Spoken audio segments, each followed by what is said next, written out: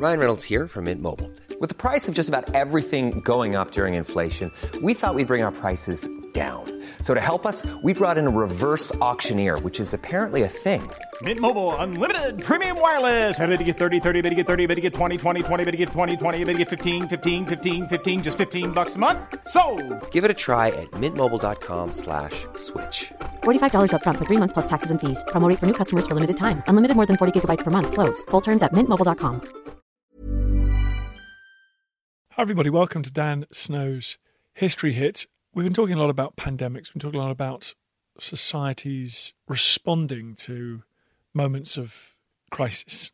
And one that springs to mind, of course, is the end of the First World War, which coincided not just a pandemic, outbreak of influenza, which we've been talking a lot about on the podcast, but also a world that had been dislocated by a gigantic global conflict. I decided that I would get Margaret Macmillan, Professor Margaret Macmillan, back on the podcast. She is one of the world's leading historians of 20th century international relations. She is an all-round legend. She's also my aunt, but lots of other people think she's a legend too. It's not just me. And she's also the award-winning writer of the best-selling book about the Treaty of Versailles, Peacemakers, it was called in the UK, in Paris, 1919, in North America. I thought I'd get her on to talk about how just the extent of the damage after the First World War and how the world responded to it, or didn't respond. This was first broadcast on my new History Hit Lives. If you go over to YouTube, to the Timeline channel, you'll see my History Hit Lives. We're going out 3 times a week, Monday, Wednesday, Friday, 4 p.m. UK time, 11 a.m. Eastern and 8 a.m. Pacific time. We've talked to lots of different people. We talked about the Maya. We've talked about pandemics, talked about the First World War. So this is one that I thought would be good to share with the podcast because Margaret is always great value and says important and interesting stuff. If you want to see Margaret, we've got her explaining why the First World War started over on History Hit TV. It's our new history channel. If you use the code POD1, POD1, you get a month for free, and then you get the first month for just £1, euro, or dollar. So do go and check that out on History Hit TV. Make sure you use the code. In the meantime, everyone, here's Margaret. Enjoy.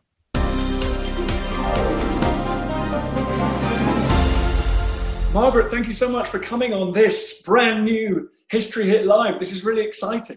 Well, it's really fun to be at the beginning of something like this. Now, let's talk about the First World War. You've written the monster book on the outbreak of the First World War. You've also dealt in your multi-prize winning books about the end of the First World War. But let's talk briefly about the war itself.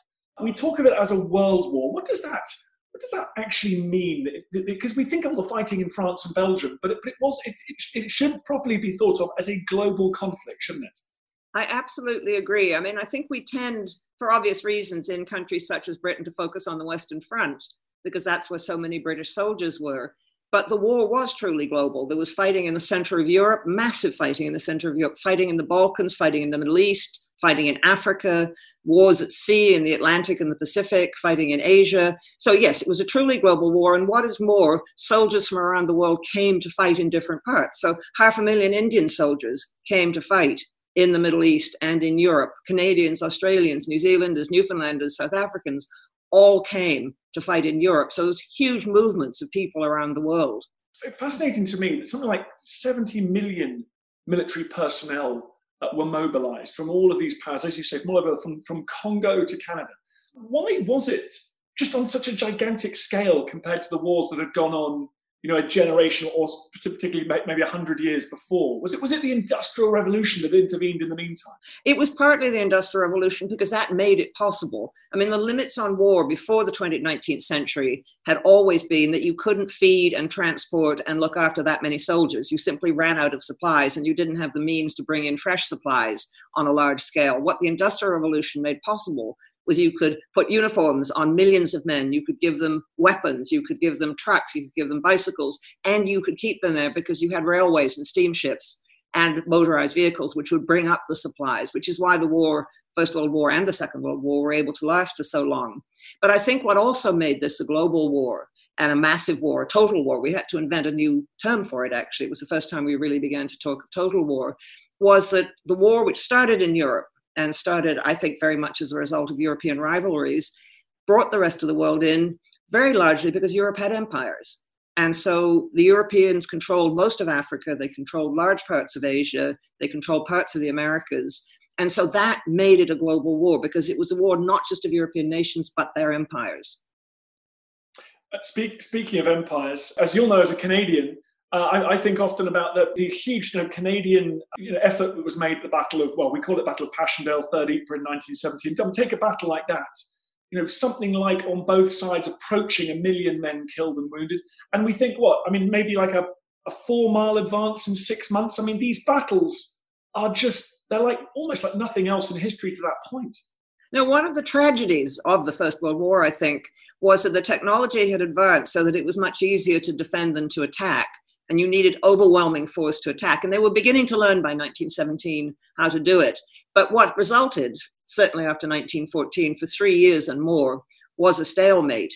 And even if you did advance, say 500 yards or a mile, you couldn't advance further because the ground was so cut up, because the very shells that you had used to prepare the way for the attack had made it almost impossible to move further.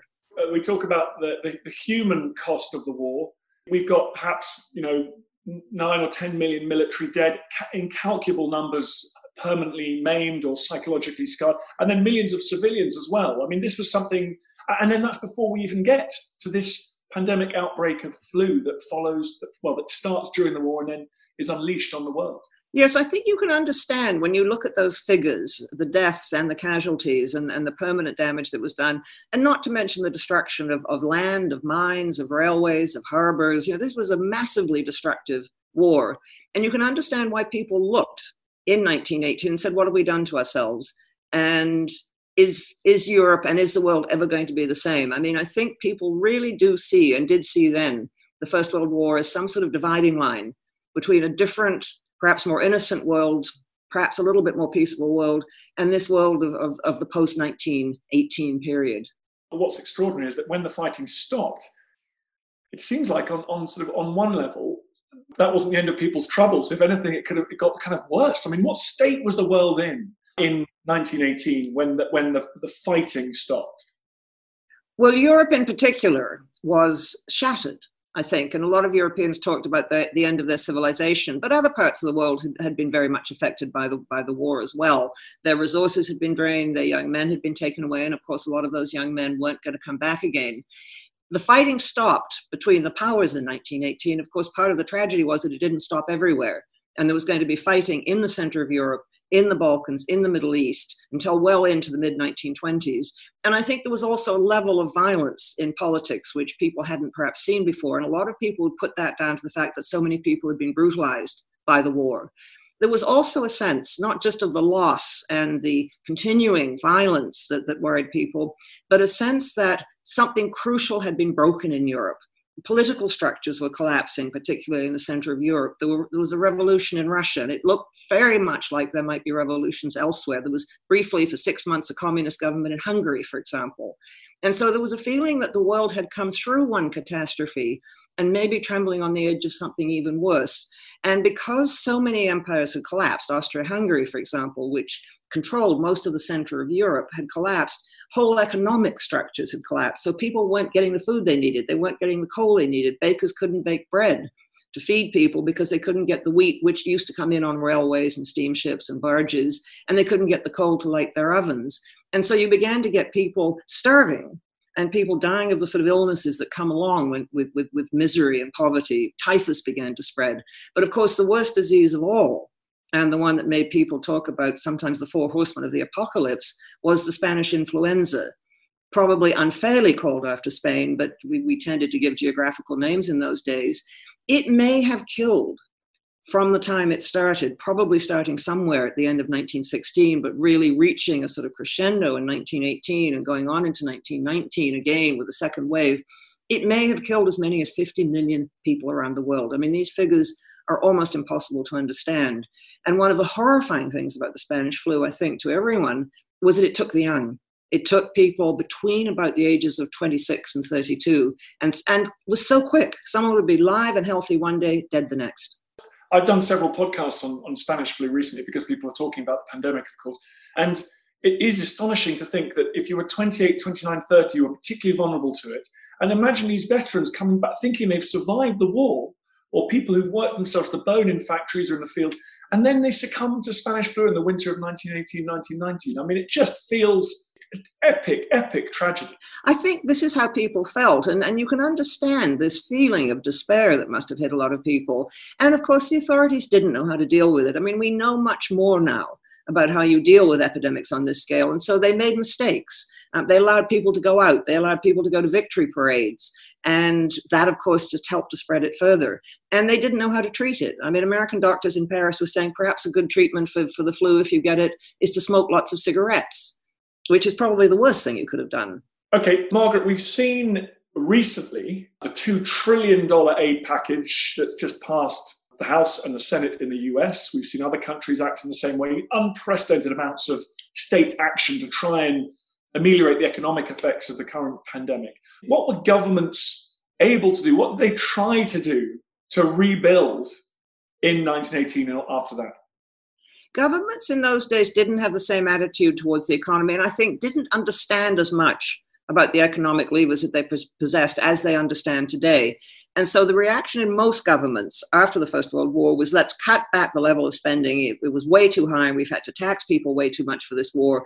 Let's get right back to peacetime. In the case of Britain, let's go back on the gold standard, which in fact turned out to be very bad for British exports. But there was a sense that we've got to stop spending money. And so really what they did was, it was an early version of austerity. And it was probably exactly the wrong thing to do if you wanted to get the world's economies going again. To begin with, it didn't do anything for the veterans who were coming back, and that caused a lot of real social tension. I mean, people were fed up. They came back from the war. They couldn't get houses. They couldn't get jobs. And you began to get a lot of discontent and a lot of violence and trouble in certain countries. And also you had businesses not able to function because they couldn't get the supplies they needed. They couldn't get the export markets they needed. And so I think, in retrospect, they would have been wise, the world statesmen, to follow the advice of John Maynard Keynes, who was in that point not a famous economist, but was a young official of the Treasury, who said, what we've got to do is get Europe's economic engines going again. But that didn't happen. And part of the problem was also the United States, which had become the great lender during the First World War, was not prepared to go on lending money. It was insisting on being paid back. I mean, it would lend the money, but it would charge interest rates and insist on being paid back. And so the European countries in particular found themselves struggling with huge, massive social problems. They were trying to cut and balance the books. And that, in fact, contributed to a depression in the years immediately after the war, which, of course, hurt even more people. So, yeah, I mean, it's just, when you add it all up, I mean, you've got the pandemic, you've got governments stopping spending, I suppose, but you've got people returning to the workforce, you've got revolutions as well. I mean, you've got Bavaria, for example, is a sort of anarchic state. I mean, it's how did the statesmen even, and some stateswomen as well, how did they try and manage this? Or do you see them as almost being sort of victims of events? Well, I think they manage as best they can, but they actually don't have that many levers. And in many cases, they're swept along by events. And of course, a lot of the statesmen of countries such as France and Britain and the United States and other countries in Western Europe were really afraid of revolution, because they could look eastwards and they could see what had happened in Russia. And the Bolsheviks had taken over. They were in the process of winning their civil war. No one knew what sort of society they were going to create, but it appeared very appealing. And a lot of people in Italy and France and Britain, around the world, particularly people who were deprived and suffering, looked to Russia and thought, that's what we want. And so for the statesmen, there was this fear that they were facing economic issues, economic problems, also the possibility of revolution from within. And they really, I think, floundered. I mean, there were various schemes floated to try and get Europe's economy going again. And eventually by 1925, after a lot of people had suffered, Europe began to recover the levels of production and output and consumption that it had had in the pre-war period. But it took a long time, and it came at a real political cost. I mean, one of the reasons Mussolini got into power in Italy in 1922 was partly because of the economic catastrophes that were happening in Italy and the failure of the government to deal with it. Let's take a snapshot of the globe, if you like. Some of the most important and powerful players of the previous 200, 300, 400 years just disappear in the space of a few months. The Romanovs, so Romanov Russia, the Russian Empire's gone. The Ottoman Empire that had ruled what we've now called sort of the Middle East, Turkey, the Middle East, for centuries, gone. The Austro-Hungarian Empire, the Habsburg, gone. And what condition was, say, China, France, Britain, and the USA? I'm Professor Susanna Lipscomb, and on Not Just the Tudors from History Hit, I'm looking for answers to the big questions about every aspect of life in the early modern period. Like, how did the memory of Anne Boleyn continue to influence the court of her daughter, Elizabeth I? How were fairies brought to life on the Elizabethan stage? And how did the arrival of male-only doctors threaten the lives of women? In other words, not just the Tudors, but most definitely also the Tudors. Twice a week, every week. Subscribe now and follow me on Not Just the Tudors from History Hit, wherever you get your podcasts. Ryan Reynolds here from Mint Mobile. With the price of just about everything going up during inflation, we thought we'd bring our prices down. So to help us, we brought in a reverse auctioneer, which is apparently a thing. Mint Mobile Unlimited Premium Wireless. How to get 30, 30, how to get 30, how to get 20, 20, 20, how to get 20, 20, how to get 15, 15, 15, 15, just $15 a month? Sold! Give it a try at mintmobile.com/switch. $45 up front for 3 months plus taxes and fees. Promo rate for new customers for limited time. Unlimited more than 40 gigabytes per month. Slows full terms at mintmobile.com. Looking for the perfect gift to celebrate the moms in your life? Aura frames are beautiful, Wi-Fi connected digital picture frames that allow you to share and display unlimited photos. It's super easy to upload and share photos via the Aura app. And if you're giving an Aura as a gift, you can even personalize the frame with preloaded photos and memories. And also remember, when using messaging apps, they shrink the photos.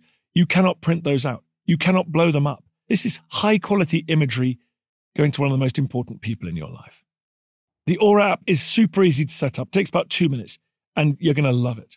There's free unlimited storage, add unlimited photos and videos, and invite as many people as you want to a frame. Right now, Aura has got a great deal for Mother's Day. Listeners can save on the perfect gift by visiting auraframes.com to get $30 plus free shipping on their best-selling frame. That's AURA frames.com. Use code DANSNOW at checkout to save. Terms and conditions apply. Well, it depended very much on the country. The USA was actually in fairly good condition. The war, of course, it led to loss of American lives, but it had in some ways been good for the United States. It had stimulated the American economy. The United States had become the lender to much of the rest of the world. And so this really is a moment when the United States begins to become a world power, a very considerable world power. For Japan, the war itself had actually been, Japan was an ally in the First World War. It had been quite a good war. It had seized territory in the Pacific and in China that it had always had its eye on, although Japan too had a slump after the war was over. But it was the countries in the center of Europe, I think, who suffered most. France and Britain weathered the storm, although it wasn't easy for them. But the countries in the center of Europe, many of them new, many of them appearing on the map for the first time, were small, insecure, they'd been fought over often, they didn't have the means to really help themselves. And of course, because they were new, they were intensely nationalistic, and they fell often to quarreling with each other. So it was a very bad situation, I think, particularly in the center of Europe. Margaret, you've done such a huge amount of work on the Paris Peace Conference. Some people call it Versailles, but the reason it was signed in the Palace of Versailles in 1919. What was the idea behind gathering up all of these politicians from all over the world for one huge powwow? The idea was that the Allies would get together and draw up their preliminary terms, and then they would have a big peace conference. I mean, the Paris Peace Conference started out as the preliminary peace conference. And they were modeling it on the Congress of Vienna, which had met at the end of the Napoleonic Wars to try and put Europe back into order again and try and deal with the defeated France. In fact, there were too many allies. There was something like over 30 allies. And the conference itself was unwieldy. And it took them so long to come up with the peace terms they were going to offer to Germany, which was the key country among the defeated, that they didn't dare bring the Germans in and start negotiating all over again. They were afraid the whole conference would fall to pieces. So it was a chaotic event. It was turned out completely unlike what they thought it would turn out.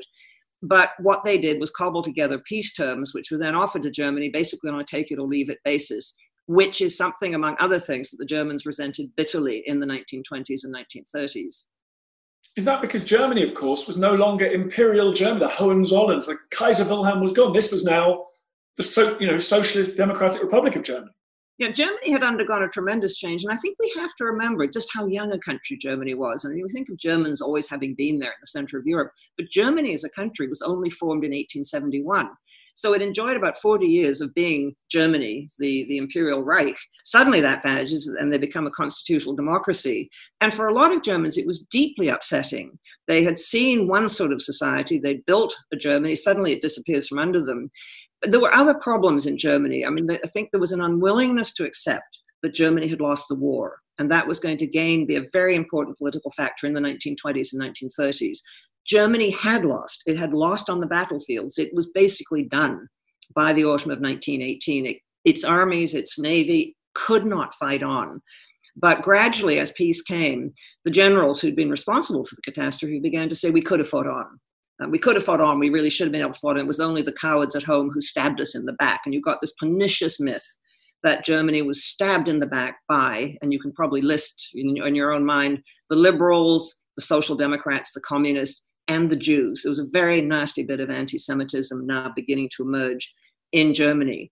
And so you had a deeply unhappy Germany. And the problem with that was Germany was still a very powerful country. It sat right in the heart of Europe. And you could argue, in fact, and I would argue that it was more powerful in a curious way post-1918 than it was before, because it no longer had a common border with Russia, which had scared the German high command silly, because they saw a big Russia with more potential soldiers and developing very fast. There was now Poland in between. And instead of Austria-Hungary, with which Germany had had a very complicated relationship and often unfriendly relationship, there were now a whole lot of small states who quarreled with each other, which left the way open for Germany to play off one against the other. So Germany still remains very powerful. It still has a big population, and its infrastructure basically hadn't been touched by the war because the fighting wasn't on German soil. So the Allies are accused of being far too harsh on this new Germany because they, for example, they imposed reparations. Money had to be paid to the Allies for the damage caused and things. Do you think the Germans were treated particularly harshly by the Allies? I don't think they were treated any more harshly than anyone who lost a war in that period or in the 19th century or earlier was treated. When the German Confederation defeated France in the Franco-Prussian War of 1870-1871, Germany, the new Germany, imposed a very harsh peace on France. The French had to pay for a German occupation until they'd paid a huge fine. And it's been estimated, this is only an estimate, it's been estimated that France actually paid Germany more proportionate to its economy and its revenue in 1871 than Germany was asked to pay post-1919. It was understood that if you lost a war, you sacrificed things. You gave up your art treasures, you paid money, you lost territory. And so I don't think the treaty was that harsh, except that people were now expecting a different sort of world. And the American President Woodrow Wilson had said, I want a peace of no retribution. And so people in Germany and elsewhere thought, look, this is a bit unfair to actually punish Germany for it.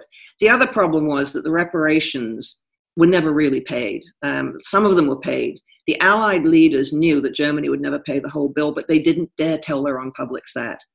And that was a problem. Politically, it was very difficult, and very few Allied statesmen had the courage to say to their own publics, look, we'd be better off not trying to get anything out of Germany. We'd be better off just getting on with it again. The publics wouldn't have gone for it in 1919, maybe later, but not in 1919.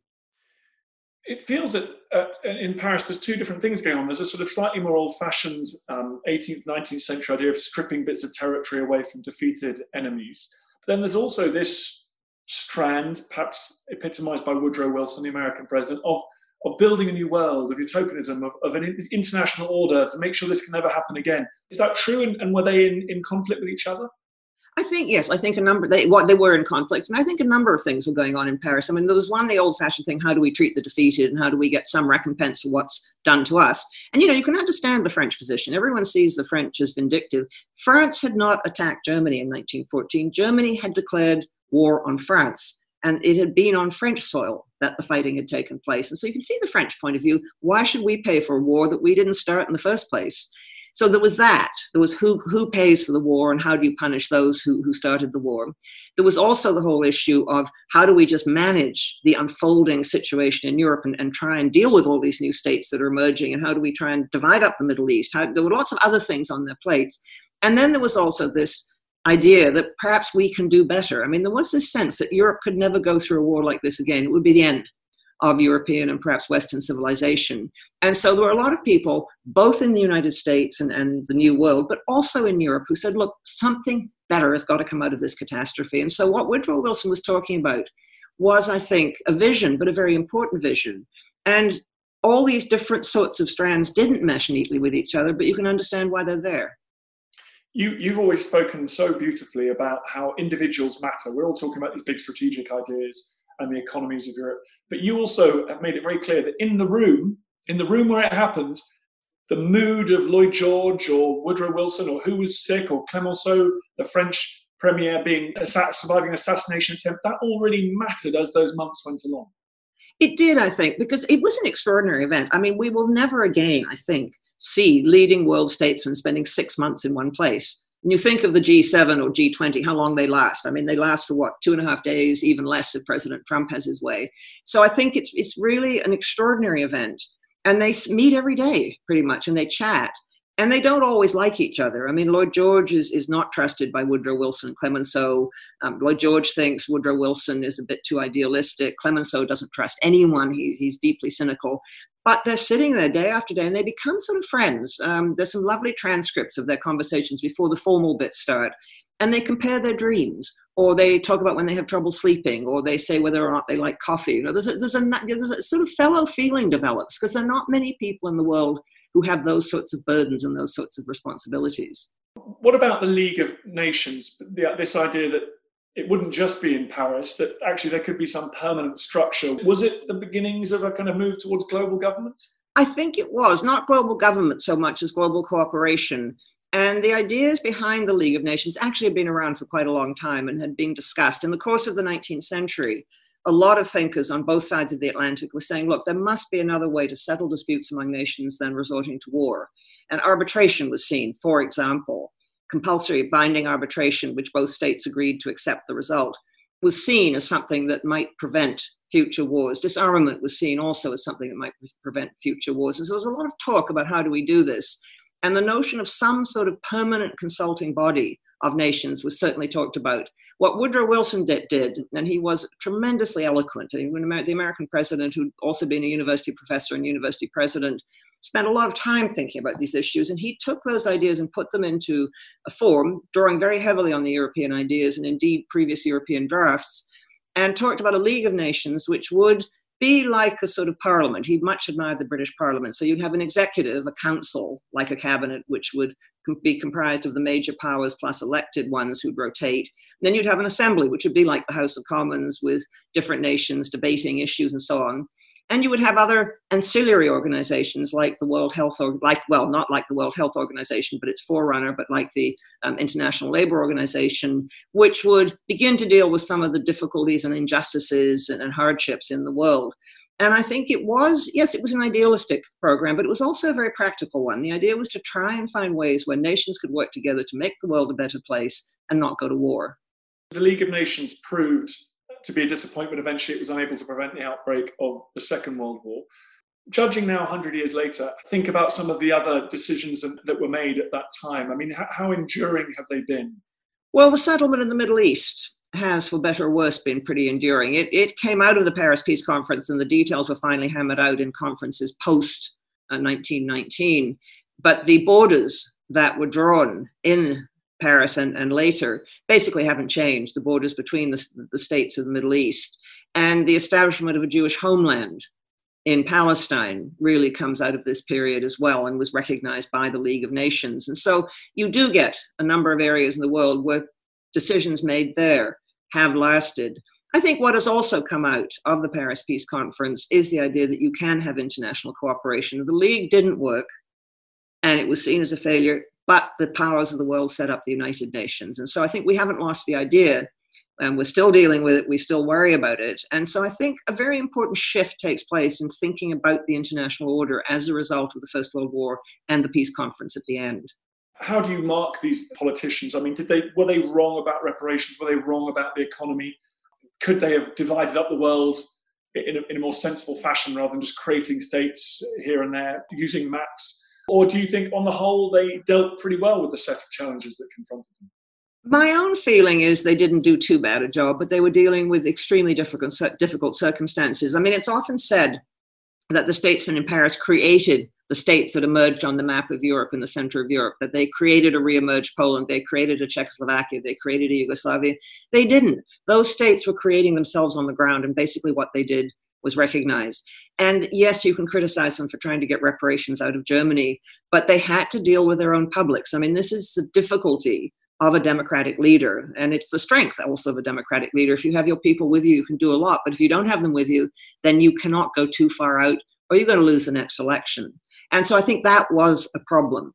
I think there was also a problem in the United States didn't join the League of Nations. And there, I think it really comes down to, in my view, Woodrow Wilson's failure of political leadership. He refused to accept any compromises. He refused to compromise with the Republicans who wanted to attach some riders to the treaty. He refused to accept that. And the treaty which embodied the League of Nations, the Treaty of Versailles, which embodied the League of Nations, which would have meant the United States joined it if it passed the US Senate, was rejected in the Senate by a combination of hardline Republicans and Wilson's own Democrats who he told to vote against it because it had been modified.